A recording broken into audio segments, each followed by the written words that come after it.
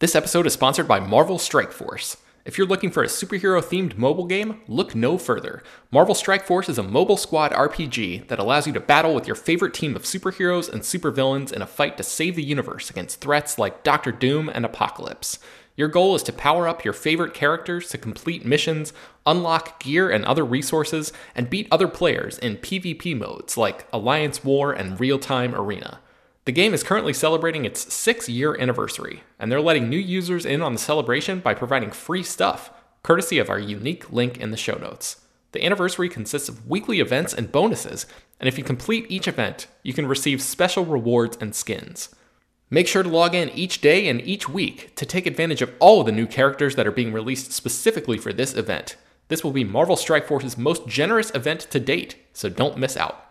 We've received a unique promo code, so new users can follow our link in the description and use the promo code MAXPOOL. That's MAXPOOL. Thanks to Marvel Strike Force for sponsoring this episode. BetMGM has an unreal deal for sports fans in Virginia. Turn $5 into $150 instantly when you place your first wager at BetMGM. Simply download the BetMGM app and sign up using code Champion150. Then, place a $5 wager on any sport. You'll receive $150 in bonus bets, regardless of your wager's outcome. And if you think the fun stops there, the King of Sportsbooks has plenty of surprises in store. Check out daily promotions, same-game parlays, live bets, and so much more. Download the app in Virginia today and get $150 in bonus bets instantly from your first wager. Only at BetMGM. BetMGM and GameSense remind you to play responsibly. See BetMGM.com for terms. 21 plus only. Virginia only. New customer offer. Subject to eligibility requirements. Rewards are non-withdrawable bonus bets that expire in 7 days. Please gamble responsibly. Gambling problem? Call 1-800-GAMBLER. Promotional offer not available in Washington, D.C.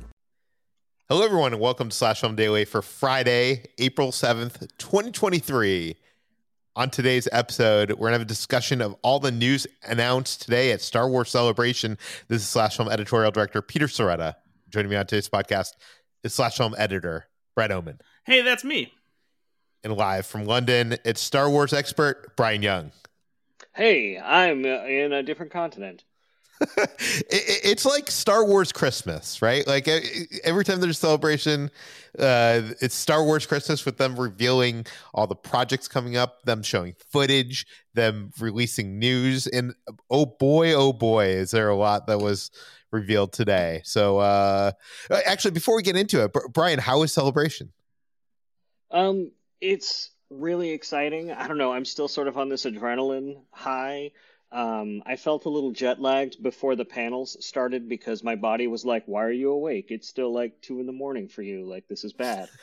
But as soon as the panel started, like, my adrenaline took over, and then the tears came, and it's just been a great time. The energy of the crowd is infectious, and there's just so many people here sharing a love of something that I care about in the most nerdy of ways.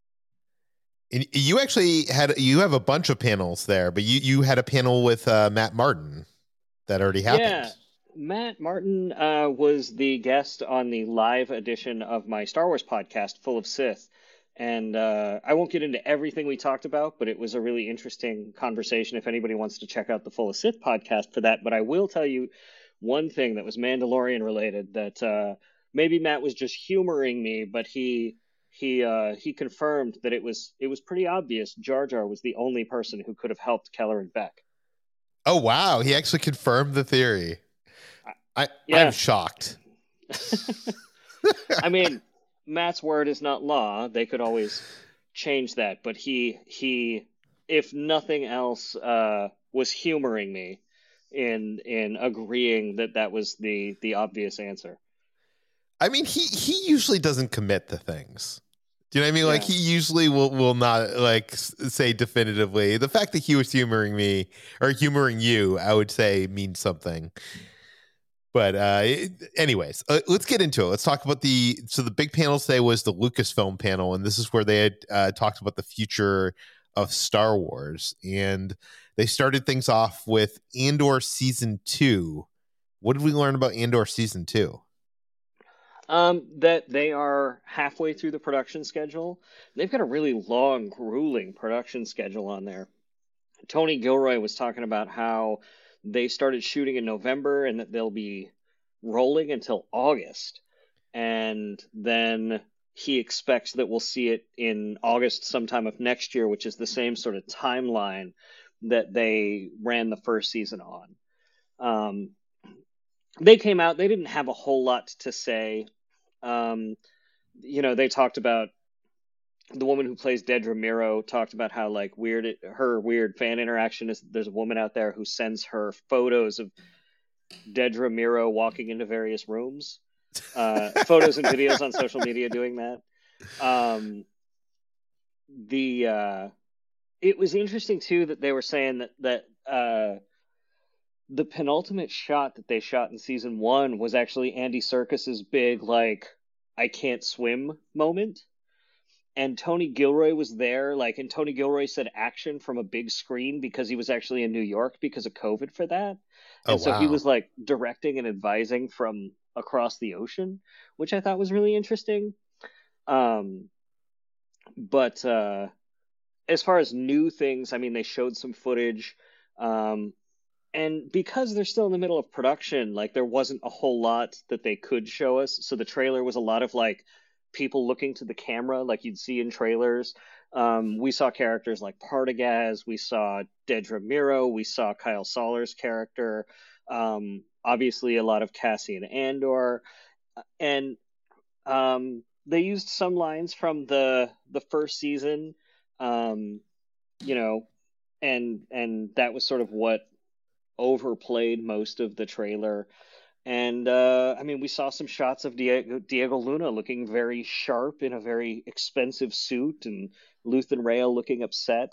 One thing I found interesting that I haven't seen anybody really talking about is the notable absence of K2SO and Alan Tudyk from the panel. Alan Tudyk wasn't on the panel, and none of the footage they showed included or K2SO, which is interesting because they could have very easily included him in footage, because for Rogue One, they pioneered a method of placing him in the dailies live when he was doing the motion capture on set.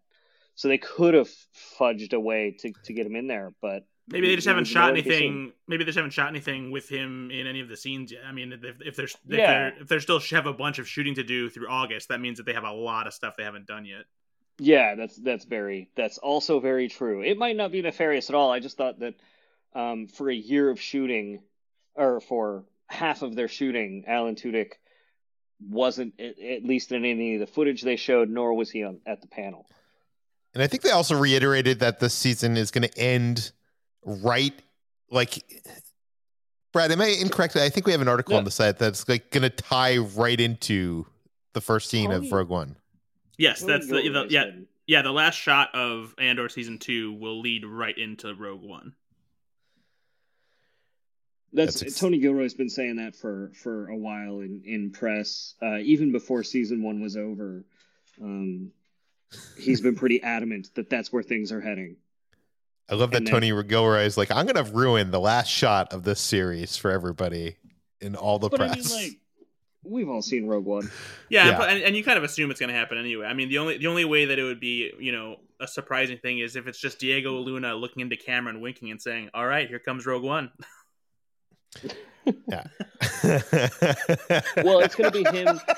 I mean, that gives us a location. They're going to recreate the Ring of Kafrene, and they're going to have him hunting down for Tivik right before he murders him. And we might get some more about Tivik, actually. That's a really interesting story that I think kind of gets lost in Rogue One. There's moments between Jyn and Cassian. And if you listen really carefully, he talks about how Tivik's sister would be looking for him. And, there's some heartbreak there, and that whole dynamic that doesn't get explored at all. So I wonder if we'll get Tivik and his sister in that final arc. Yeah, I wonder if what we're going to see is not just going to inform what we saw in the beginning of Rogue One, but might even make it play differently than what we thought was going on. But anyways, we're getting too far into the weeds of things. We have a lot to talk about. There's a lot to discuss here. Let's get into the Acolyte. That was the next thing they showed. This is the series that's set during the High Republic. Yeah, they kind of they hedged a little bit on the timeline. They said it was between the High Republic and the prequel trilogy, so somewhere in that mix. I've heard in other spaces they've said that it was at the very end of the High Republic. They brought out a Wookiee Jedi dressed in High Republic like a High Republic like tabard named Kel Naga, and they confirmed that Jonas Suotamo, who played Chewbacca in the sequel trilogy. In the sequel trilogy in Solo, yeah. Is playing that Wookiee Jedi on the show. And Leslie Headland really said, she really talked a lot about how her inspiration was that Asian cinema that inspired George Lucas, like Kurosawa, martial arts films. She mentioned like wuxia films, and very specifically called out like Yojimbo, Hidden Fortress, and the Shaw Brothers movies Come Drink With Me and Touch of Zen, and how they really influenced the stunt work. And I think there was sort of this skepticism from the audience that they were going to get that far. And then they showed the footage, and Carrie-Anne Moss is like a really impressive Jedi Master fighting against some dark side user of some sort. And it looks like Shaw Brothers style kung fu like exploitation sort of movie fighting, and it just looked really cool and really different than anything we've seen in Star Wars so far. It's, I think, what everybody wanted when they heard that the guys from the raid were going to be in Force Awakens, but instead they got Conja Club. But I love Conja Club. Like, don't get me wrong, but I think a lot of people were expecting them to do some really intense fight work. For sure.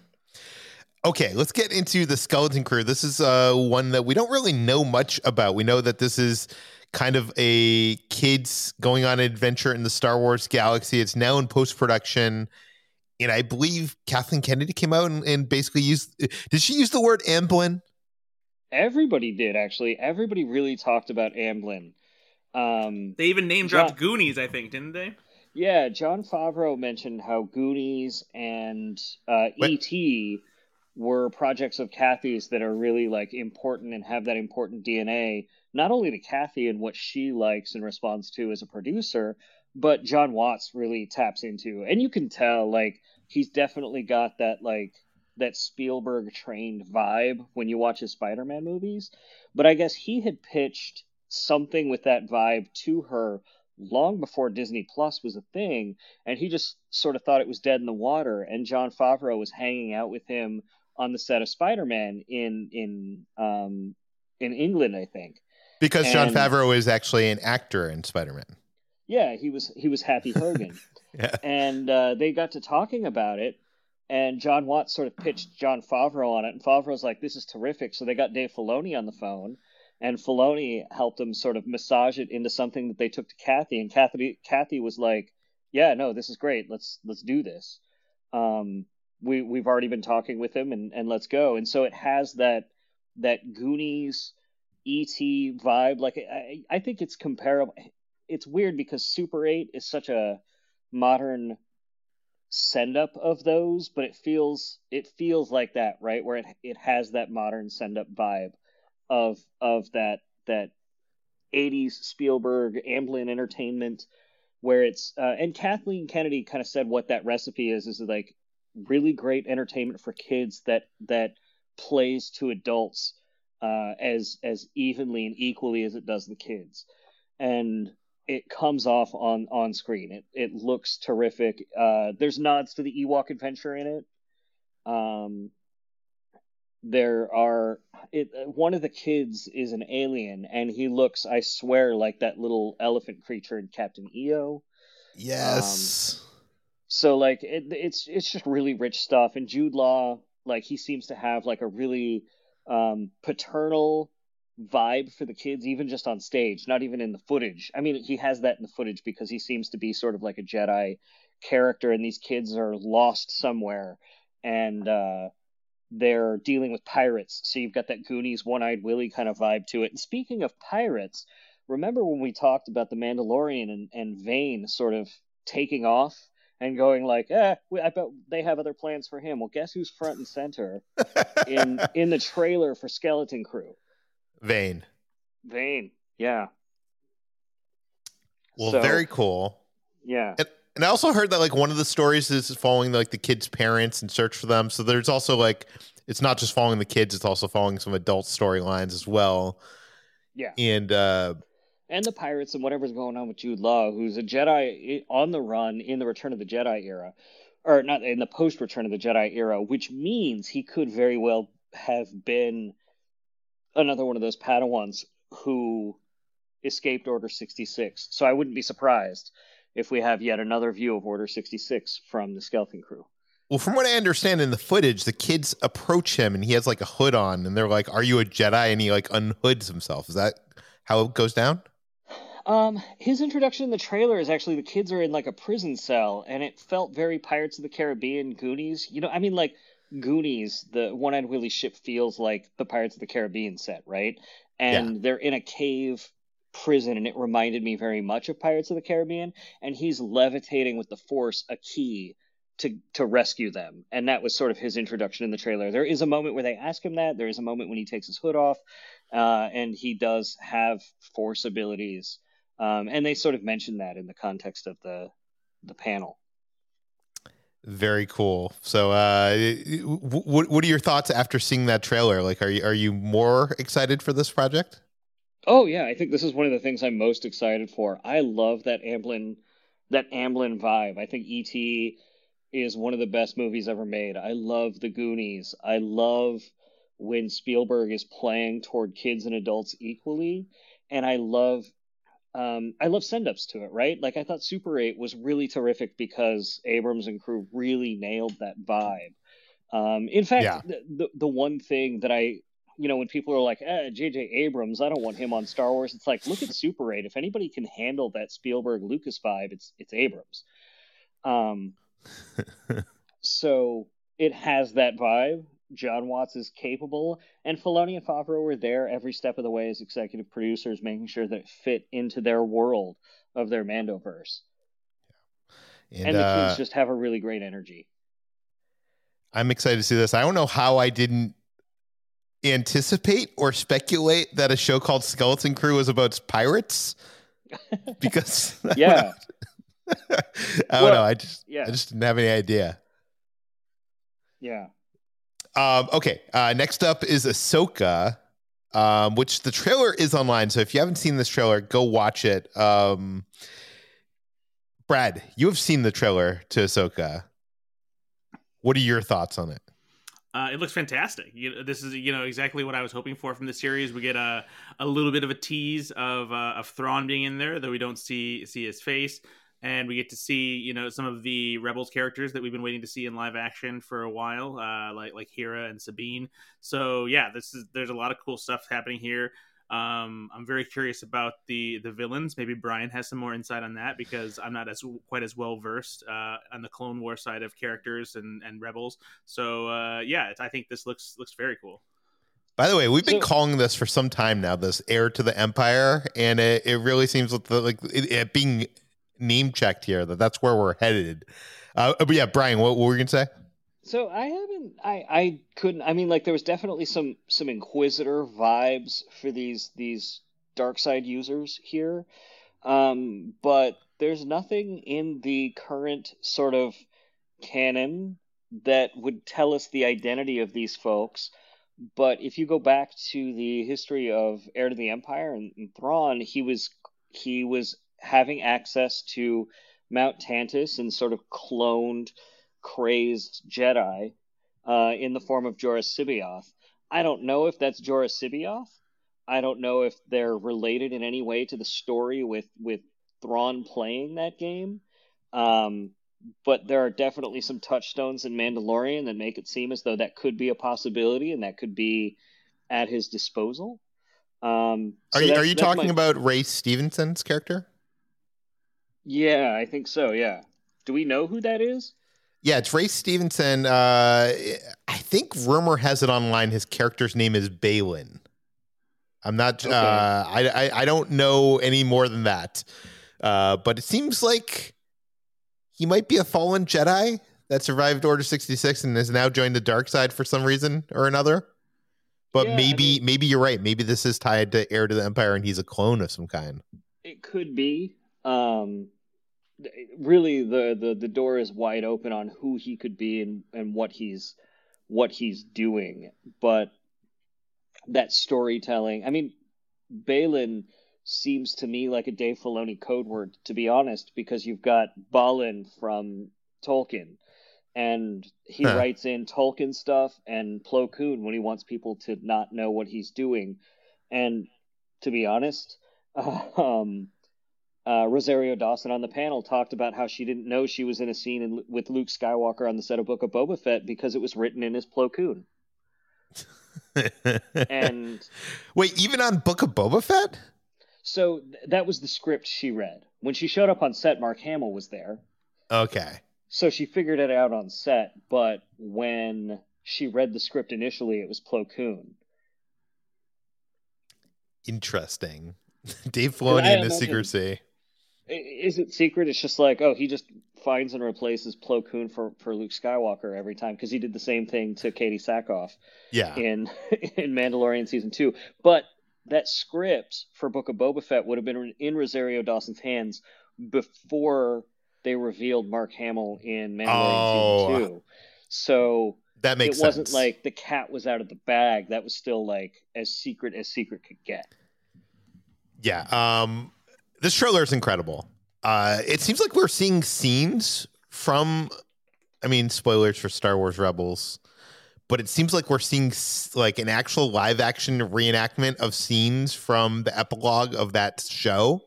You would think that, but the impression I got was that the epilogue of Rebels happens and they go search and they find nothing.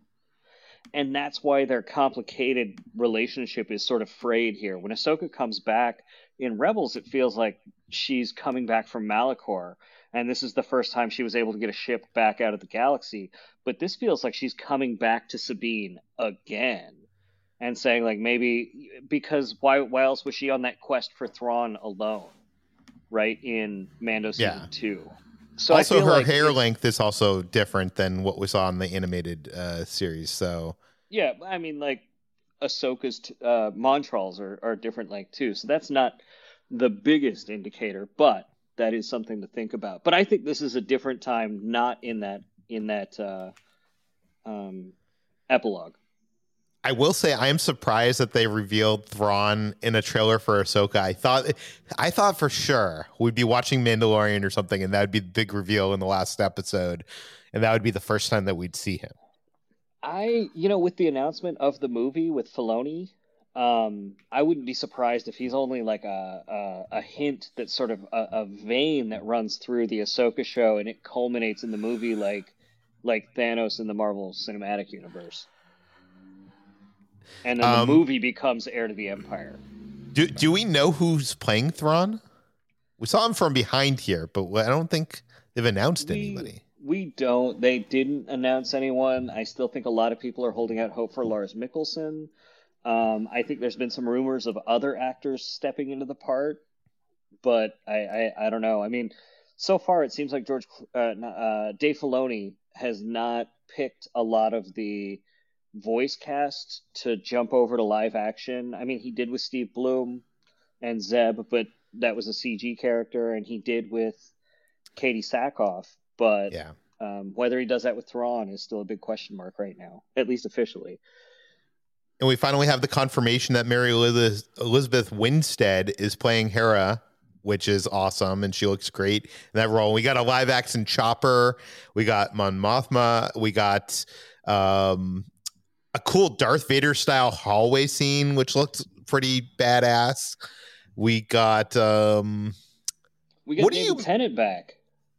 Oh yeah, as well. David Tennant's droid Hu Yang, who first appeared in the Clone Wars and earned him an Emmy, is back for some reason. Yeah, why? What do you think well, we can talk about that later. He builds lightsabers. Yeah. There's a lightsaber fight, and it seems like there's symbols in the background that, to me, actually, Brad, let me ask you, what do you make out of the lightsaber fight? Because it looks to me like they're in the world between worlds. I did get a little bit of that vibe, so I don't think you're off base there, which would be pretty cool. Brian, what do you think? I've only seen it the once on the big screen, so what you're describing flew right by me. Okay. I will go back and frame by frame it now that I'm back at my hotel room. Yeah. Well, while you're frame by framing it, get that frame of Sabine's Loth cat, because that thing was cute. That's adorable. What else is there to mention there? I guess it seems like one of the big bad guys of the show is going to be Morgan Elsbeth, who was the person who fought Ahsoka. I feel my memory says I thought she was killed in Mando season 2. So maybe this is a precursor, or maybe my memory is faulty, or maybe they just left it open in a way that I interpreted it as her death. I don't remember. It's funny how much of Mandalorian we talk about Mandalorian for 2 hours every week, and I love the show so much, but you ask me something like that, I'm like, I don't know if she survived or not. I'm guessing she must have, because this is set after the fact. Well, like I said, unless it's a flashback of Ahsoka talking about the things she tracked down or things like that. One thing I wanted to ask you, in this trailer, there's a bunch of text that appears on screen. And one of the things that it says Rebel and it says Jedi. I thought Ahsoka's not a Jedi. She was. Yeah, she's not a rebel anymore either. The rebels aren't there. Yeah, that's true. One thing I think a lot of people aren't talking about is there's at one point a hologram that looks like it's Ezra Bridger, who we still don't know who's playing Ezra in the show. But I wanted to point that out. And this is supposedly coming in August. We'll see. It seems like they always announce stuff and then it ends up getting pushed back like a couple weeks or a month. Well, I mean, but if you look at the timelines, they were shooting this at last Celebration. And if you look at, like, say, the Andor timelines and things like that, and then in the production schedule, how they're doing so much of the post-production VFX in advance because of the volume, I don't think August is that much of a stretch. Yeah.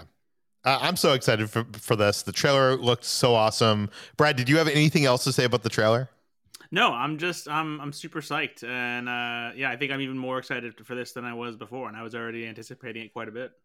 This trailer is so good. Okay, we got to talk about the big news. This is the future of Star Wars movies, but we're going to take a quick break. We'll be right back. What's so special about Hero Bread's soft, fluffy, and delicious breads, buns, and tortillas? Hero Bread serves up 0 to 1 grams of net carbs, 5 to 11 grams of protein, and high fiber in every delicious serving. Made with natural ingredients, Hero Bread supports gut health, promotes weight management, and helps maintain blood sugar. Hero also drops other limited edition ultra-low net carb goodies like rich, flaky croissants and buttery brioche slider rolls. Head to hero.co to shop today. Catch those springtime vibes all over Arizona. Break out of the winter blues by hitting the water at one of our lake and river parks. Take a hike among the wildflowers. Just make sure to stay on the trails and leave the flowers for the bees. Discover Arizona's best kept secret and visit azstateparks.com/amazing to start your springtime adventure. Okay, guys, we've been waiting for this, and they finally announced what, I guess, actually, Brad, are these the next 3 Star Wars movies? Did they tell us that? I don't think that they specifically said, but like considering that these are the first 3 that they're announcing, it's pretty clear that these are the first 3 movies that they are going to be working on and will bring us into the next era of Star Wars movies.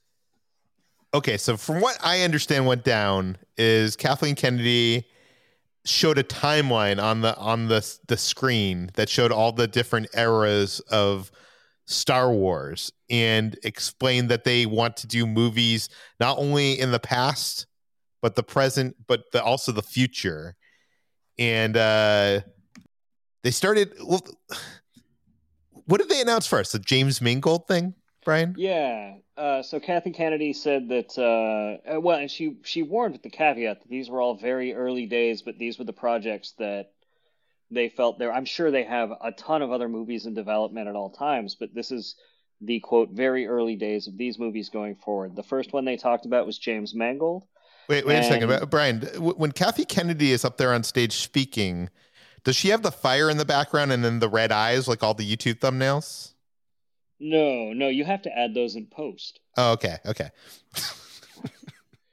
So James Mangold, they brought him out, and he talked about that he wanted to do something at the dawn of the Jedi. So the timeline expanded and added the Old Republic to the timeline and then Dawn of the Jedi. And he said this was something that was going to be 25,000 years in the past of Star Wars about the Force and the nature of it in the first Jedi. And he came to it, according to him, with the idea that how would you do like a biblical epic like Ben-Hur or the Ten Commandments in Star Wars and explore some of that ancient history and mysticism and religion, with some of the spectacle of parting the Red Sea and things like that. And so that's what he's working on, is something at the dawn of the Jedi. We've got a few touchstones to the first Jedi. Rian Johnson in The Last Jedi actually set Luke Skywalker in the first Jedi Temple, or what's believed to be the first Jedi Temple, so that Ahch-To could potentially feature into James Mangold's story. But that's kind of. And by the way, that logo for Dawn of the Jedi, or the era of Dawn of Jedi, on that screen is actually the emblem that was in the temple in The Last Jedi. Yeah. So there's that. And then the other stuff he could touch on would be there's episodes of Clone Wars in the 6th season with Yoda going and exploring the nature of the Force and midi-chlorians and the cradle of life, and that involves these Force priestesses who sort of talk to him and talk through Qui-Gon about the nature of things, and Mortis, a pathway through which all the Force flows, could feature into that. So, like, personally, I think George Lucas really tried to swing for the fences and do weird stuff inspired by stuff out of left field, and this James Mangold piece feels actually the most George Lucas of all of the three things that they announced today. You know what? I'd like to see them go to Jeddah. That was the planet from Rogue One. That was kind of like that holy planet. They also mentioned here that this is about the first Jedi to wield the Force in the era of chaos and oppression. So that gives you a little bit of info on like where this is set. I don't know. My concern here is the more you explain the Force, the less special it becomes. And I'm kind of worried about going back to the origins of this and it explaining too much, us learning too much about it. People want to know about it. I get it. It's like whenever you go into a forum about Star Wars fans, they're always speculating about the Force and what it can do and all this stuff. What were you going to say? I think the first Jedi is different than the origin of the Force. Yeah. Brad, what do you think of the Dawn of the Jedi? I think it's a really exciting prospect, but I also think that it's probably quite a challenge, because you're talking about, defining the origins of basically what is the most, respected and beloved civilization in the Star Wars franchise. And so it's got to lay a lot of groundwork, and it has to adhere to a lot of stuff that's already established. It does have some freedom in the sense that we haven't spent a lot of time on the origins of the Jedi, so they have some wiggle room and some things to work with, especially since there's a lot of time between the Dawn of the Jedi and the Jedi that we know, even in High Republic stuff. But yeah, I think I like the prospect of it being so far removed from everything else in the Star Wars universe and giving us something that won't necessarily feel like the usual Jedi light side versus Sith dark side kind of thing. And I'm curious more than anything. And on top of that, the Jedi don't have to conform to all the Jedi rules that we've come to know throughout the the Star Wars films. Like it's really like wiping the slate clean. You have so many years in between there that they don't really need to get to much in this movie. And also we should say that like while they announced these 3 movies, to me, when I was reading between the lines, it seems to me that these could be the first films of trilogies, but they're not willing to commit to that. Yeah, I got that impression. Like, if any of these are popular, well, I mean, I think maybe Filoni not the Dave Filoni, but yeah, because they say even in the press release that went out, quote, Dave Filoni's will focus on the New Republic and close out the interconnected stories told in The Mandalorian, The Book of Boba Fett, Ahsoka, and other Disney Plus series. Yeah, so yeah, that might not be, but the other 2, the James Mangold, and we should also mention James Mangold obviously just directed, it's not out yet, but Indiana Jones and Dial of Destiny, which they're also promoting at Celebration, but we just don't have time to talk about today. But it seems to me that Kathleen Kennedy and Bob Iger and Disney must be really happy with what they have seen in that movie to, earmark him to be one of the 3 directors to direct a Star Wars movie going forward. So yeah, the only other person they've done that with is Rian Johnson so far. Yeah. Well, no, J.J. Abrams. Well, he wasn't contracted to come back. He came back as a last minute thing. Yeah, that's true. One name not mentioned here is Taika Waititi. Brad, do you have any insight? Like, what are your thoughts? Like, is that movie still happening? So it's funny that you say that because Kathleen Kennedy did an interview with IGN after the panel this morning. And the reporter asked about and mentioned projects, saying that there wasn't any talk of projects that had been shelved or anything like that. And Kathleen Kennedy was quick to kind of correct that and say none of the projects that we may have heard about that weren't announced today have been shelved. They're not dead or anything like that. She mentioned Rogue Squadron. Rogue Squadron has been delayed several times. It was supposed to be directed by Patty Jenkins and be this movie, but it's been delayed. It's been taken off of the calendar. And she said that Rogue Squadron isn't something that they're not focused, that isn't happening, and that it could still happen, whether that's as a movie or as a TV series. She said she basically just talked about how development is a long process, especially when you're talking about Star Wars. And so that project is still in the works. The one that she did say wasn't really something that was happening was Kevin Feige's Star Wars movie, but that's because, as she worded it, Kevin Feige's Star Wars project was an idea that never really got off the ground. She said it was something that was reported in the trades, but there was never any like concrete idea that Kevin Feige brought to them. And she said that if he ever does have anything, she's definitely open to hear it. And she was also directly asked about the Lando series, and she specifically said that is still happening as well. So I would say that anything we've heard about hasn't been canceled or axed necessarily.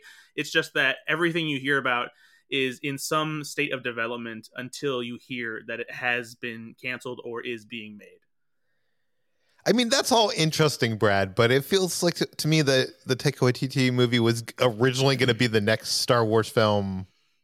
Yeah, I wouldn't be surprised if that was their plan at one point, but maybe it's just taking them longer to figure out what to do with it and how to do it. Yeah. Okay. I mean, even the movies they announced, they've clearly had a change, in direction, because the one that we haven't talked about yet, which is based on the new Jedi Order and will follow Rey after the events of Rise of Skywalker, was originally written by Damon Lindelof, but now it's being rewritten by Stephen Knight, and it's so obviously there has been changes in development with what that movie was going to be as well. Okay, let's jump into that. We'll jump into that movie, and then we'll end with Dave Filoni. She introduced a new era at the end after the. What is the era? The new Jedi Order. Yeah, but Rise of the First Order is the sequel trilogy era, and the New Jedi Order is the one that was added to the list.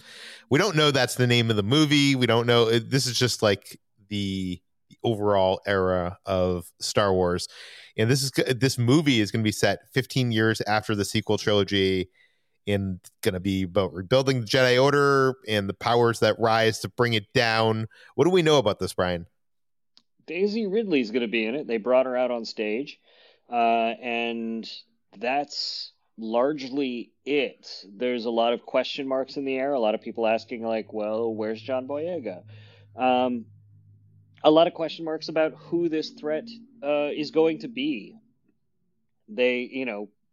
Rey pretty definitively ended the Sith, and Kylo Ren is no longer a Sith, but another question mark is, are we going to see an Adam Driver Force ghost? Or is she going to commune with Mark Hamill? Is Luke Skywalker going to be back? There's a lot of questions about where they could go, but about all we know is 15 years after Rise of Skywalker, she's trying to establish more Jedi. We also know Sharmeen Obaid Chinoy is directing this. Yeah. And I would like to speculate that I think people are assuming that this is going to be continuing the Skywalker saga, which they marketed Rise of Skywalker as the end of the Skywalker saga. So is this episode 10? Is it not episode 10? And I think it's probably not going to be episode 10 in my mind. Yeah. I think Rey is not, I'm calling it right now. I don't think Rey is the main character here. I think she is I don't know, how would you even compare it in Star Wars? The Obi-Wan Kenobi character in A New Hope. But yes, I don't necessarily know about that. I'm almost certain that they would not bill it as episode 10, but they could always pull in A New Hope, right? A New Hope was not always episode 4. They added that after Empire Strikes Back came out. So maybe this does well, and then they go like, oh, guess what? That was actually episode 10. We're revising this release on Disney Plus and episode. I don't think they'll actually do that. But yeah, I think you're right. I don't think this is episode 10. I just think it's about these new Jedi. It's set 15 years after the sequel trilogy, so she's been training people for quite some time. Brad, what are your thoughts on this whole setup? I don't know, because from my perspective, it's hard to wash away the bad taste that The Rise of Skywalker left in your mouth. Peter, I know you're more forgiving of the movie. I think Brian is to some extent too, but The Rise of Skywalker was a mess. I like the movie. I know you did. Okay. And we're all entitled to have our wrong opinions. But I'm sorry. No, but I was very much disappointed in Rise of Skywalker. It was one of my biggest disappointments for a movie that I was very excited to see. The theatrical trailer, brought tears to my eyes because of, just the feelings that it invoked. And I just walked away feeling very upset with what I was given. And so I'm not necessarily all that thrilled to see like a continuation of, Rey and the Jedi Order that way. And it's one of those things too. It was like, how do you make it so that a character like that carries over, the Jedi Order, and when they've already acknowledged the Jedi have been flawed in so many ways? So obviously Rey has to course correct, and come up with ways to make this new Jedi Order different and not make the same mistakes as the old Jedi. So I think we know with this one, similarly to the Dawn of the Jedi, I'm curious to see how they move the Jedi forward in Rey's hands and what the story is here now that there aren't any Sith. Who are the enemies? Because I hope it's not just a retread of another sect of bad guys like the Empire or the First Order. And so like there has to be something compelling there, and I wonder what it is.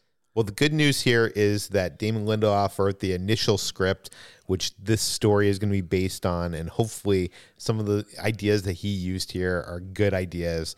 I have faith in Damon, and I hope that they use some of those ideas. Yeah, I agree with that there, and I hope that whatever he did, that a lot of it, ends up in the new script, and that maybe, they wanted a different kind of direction with some of the same basic ideas. We won't ever really know, probably, because we'll never get to read Damon Lindelof's script. But yeah, that's something that, gives me some semblance of hope. Okay, I'm going to bring up a ridiculous theory. I want to mention that Grogu, if he was still alive, would be 91 years old. And Yoda started training Jedi at 100. So could Grogu be part of this new Jedi Order? Is the question I guess I'm going to pose here. No, he already turned away against the Jedi. And once people make decisions once, they make them for the rest of their life. And they never have to struggle with it again. No, I don't know. Anything's possible.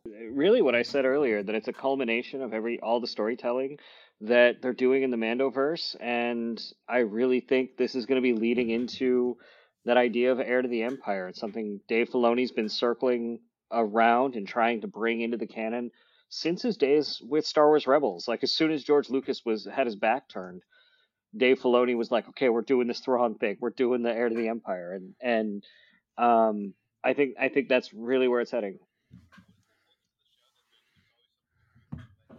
Yeah, yeah.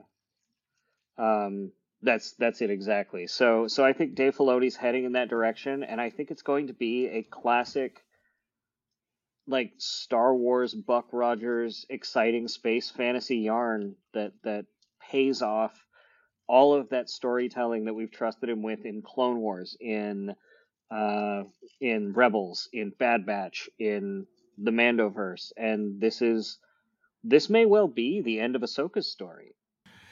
I mean, this is something I'm very excited about because obviously the Thrawn trilogy with Heir to the Empire is one of the greatest Star Wars stories to come from the series of books that followed the original trilogy, and it's something that I think that will be potentially even more interesting because now we're not telling that story with the characters from the original trilogy. We're telling it with a whole new set of characters and with a whole lot of different interconnected tissue that's coming from the Mandalorian. So I think the prospect of bringing a lot of... Oh, go ahead, Brian. Well, I was going to say that's not necessarily the case. I mean, they've made a lot of bones about having Dave Filoni involved every time they bring Luke Skywalker into the Mandoverse.